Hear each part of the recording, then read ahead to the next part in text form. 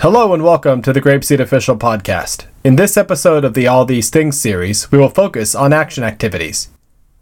If we focus solely on the fact that our jobs are to teach students English, we can sometimes overlook the fact that we are teaching children, especially very young children in early units.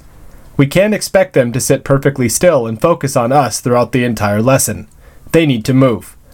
Knowing that, as teachers, we need to strategically provide our students chances to move during our lessons so that they can refocus on other materials we plan to teach. Luckily, GrapeSEED's action activities provide the movement our students need. Before we jump into the teaching method, let's talk about how we can tell if our students understand a concept we have taught them. One of the main ways we do this is through asking questions. We want students to be able to communicate in English, so expecting them to respond to our questions is an effective way to give them practice speaking, while also giving us data on how well our students understand a given concept. Asking questions isn't our only route to gauging understanding, however. If students simply respond accurately to a command or request made of them, then we know they comprehend what was said or asked. This is what we do a lot of in action activities. Give commands for students to act out to give them motion they need, while also letting us know just how much of the language they actually understand. This is also an area where you can really tell that your students are thinking in English. If you give a command like stand up and your students immediately stand, you know they aren't relying on home language translation. They hear your command in English and immediately respond. In a nutshell, GrapeSEED action activities provide necessary movement for students while targeting specific learning objectives. So let's discuss teaching method. Action activities are another verbal skills tool, so again, you won't be pointing to the text on the cards. You'll point, gesture, use facial expressions, and sometimes props to help convey the meaning. But mostly, you'll be moving with your students, especially in early exposures. In action activities, you will have your students do many different things, from walking to running to crawling around on the floor. Thus, it is critical that you create a safe environment for your students to do these motions in. Remember that students aren't always in complete control of their bodies, especially when they are younger. You will need to plan ahead for each action activity you will teach and think about how you can keep things safe while also hitting the learning objectives for that day. Let's look at a couple action activities in Unit 1. In Stand Up, you really only need chairs, both for your students and for yourself. There isn't very much you need to do to keep your students safe. They will stay in their chairs or in the immediate chair space. Now let's look at Hop Like a Rabbit, where students will jump, run, and crawl. If you don't plan ahead and don't give clear instructions, your students will likely run into each other or into other things in your classroom. So you will need a planned route for your students to move in and clear directions for them. Usually for activities like this, you can have your students move in a circle around the chairs in the same direction to prevent accidents from happening. For just about all action activities, you will want to be hands-free so you can move with the students or model properly. Use magnets to put the teaching cards on the whiteboard or some other method to display them without you directly holding them.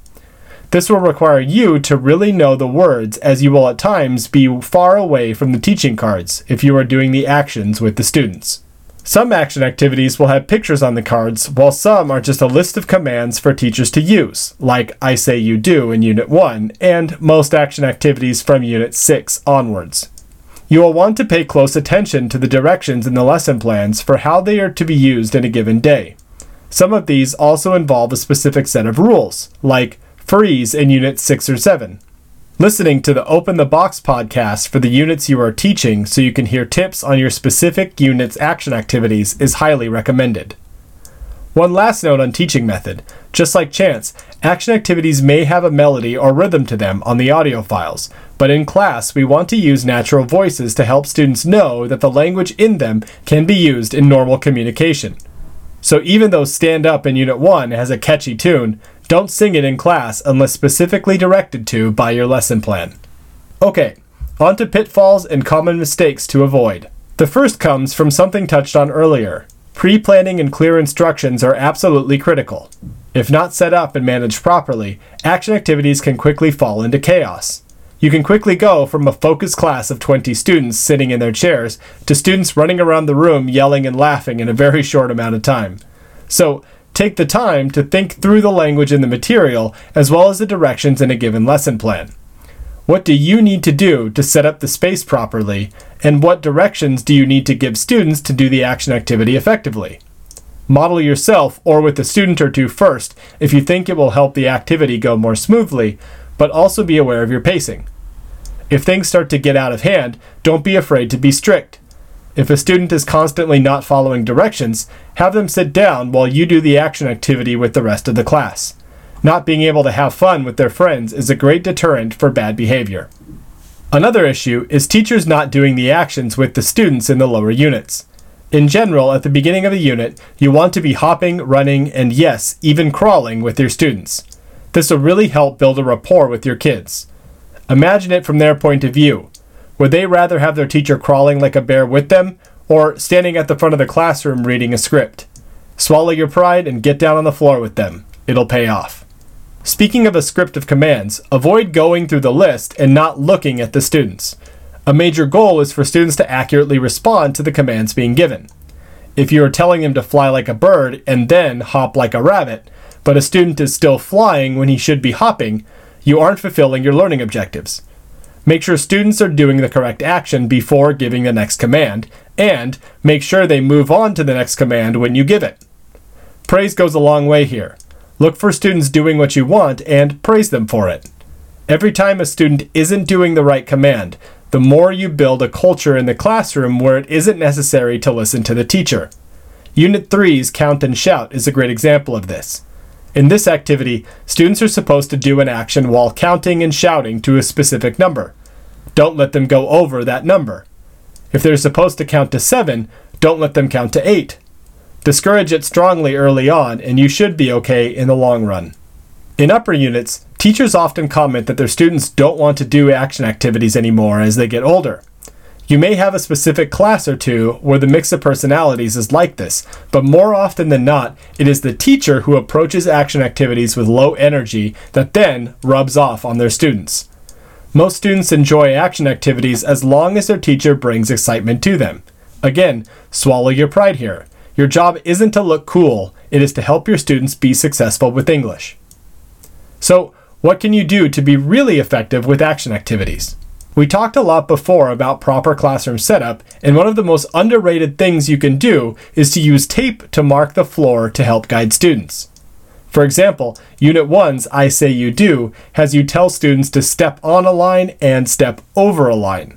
If you already have made a line on the floor with tape, the action activity will go much more smoothly because you have helped set your students up for success.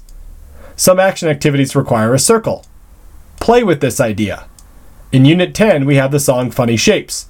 You can periodically change the tape on the floor to some of the different shapes in the song and direct students to it when they do parts of the action activity Fun and Balloons. Mirroring is another skill that comes in handy with action activities.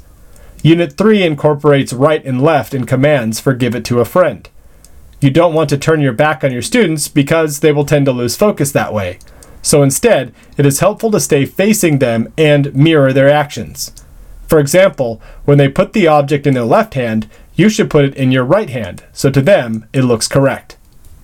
Really thinking through the language is highly recommended. For example, let's say you are in Unit 2 doing Just Wiggle with your students, and you have them doing the motions around their chairs in a big circle. You should all be swimming differently when you swim like a big fish and then swim like a little fish. The language itself doesn't say constantly swimming in a circle. Unit 5's Let's Climb is another example. The commands go in the pattern of This is how monkeys climb, let's climb. Think about that language. Many teachers wait until let's climb to start their motion, but this completely bypasses the meaning of the first sentence. This is how monkeys climb. Remember that while we're having fun with action activities and moving around the classroom, they're still teaching materials with specific objectives. Earlier, I mentioned that you'll be doing a lot of the actions with the students in the beginning of the unit. Over time, though, you will want to phase out your own modeling so that you can really tell if your students are understanding the language. If you continue modeling throughout the unit, your students might just be copying you as opposed to really listening to the commands you are giving. You won't know if they understand unless you remove the support you are providing them. You also might notice that students pick up the language so fast that they start doing the next action in the series before you have given the command. This is a good indicator to you that they might need a bit more of a challenge. In the lesson plans themselves, as well as in the quick checks, you will notice that as the unit progresses, you will be asked to give the commands at a faster pace and in a random order. This is where you can really see just how much the students have the language down. This increased challenge still might not be enough in some particularly advanced classes. If you have time, it can be a good idea to have students come up and be the teacher, giving their classmates commands as well. This can start with language straight out of the materials, but it can also quickly evolve into students making up new commands with the language they know. Praise should be given in both cases, but really highlight student achievement if they start outputting creatively. To help set them up to be successful with making their own commands, give some different short commands during your lesson mixing up language students know. This can be especially helpful with transitions to different areas of the classroom. You can say things even in Unit 1 like, boys crawl like a big bear to the corner, and girls fly like a little bird to the corner. Eventually, you can start asking students to give the commands for you for transitions if they are sitting nicely or behaving well.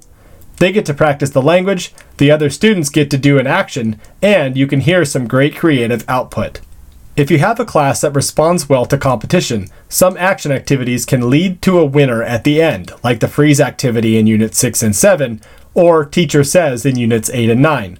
Don't do it all the time, but occasionally making an action activity a competition can really focus the students while also giving you the added benefit of building that culture of listening to the teacher. Because the student who wins in the end is the one who listens to the teacher the best. Before we close, I'd like to circle back to the concept at the beginning of this podcast about the necessity of incorporating movement. Action activities can serve as the primary source of this, but be aware of your students' needs in the moment. Your particular class might need a bit more movement than the lesson plan calls for. If that's the case, look to add a quick series of commands as a quick movement break. Even 20 to 30 seconds can do wonders for student focus. For example, let's say you're teaching Unit 1 and you just finished Stand Up. Next, the lesson plan has you read a poem, then tell a story, then transition to another place in the classroom. You might find your students are losing focus towards the end of the poem.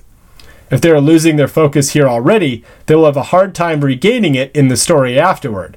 So between the two materials, you can have students stand up, turn around 2 times, clap their hands, and sit down. In a very short time, you have refocused them to better hit your learning objectives in the next material. Add these mini action activities when necessary and use them as a chance to give more exposure in new contexts to language students already know. The look back pages in the teacher manual can help a lot here.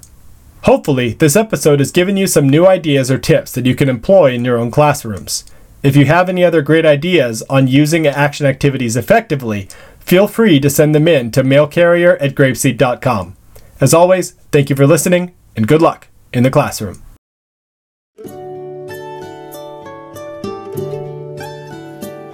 Goodbye, my friends, goodbye. I'm sad to say goodbye. It was a good day, but now I will say goodbye, my friends, goodbye.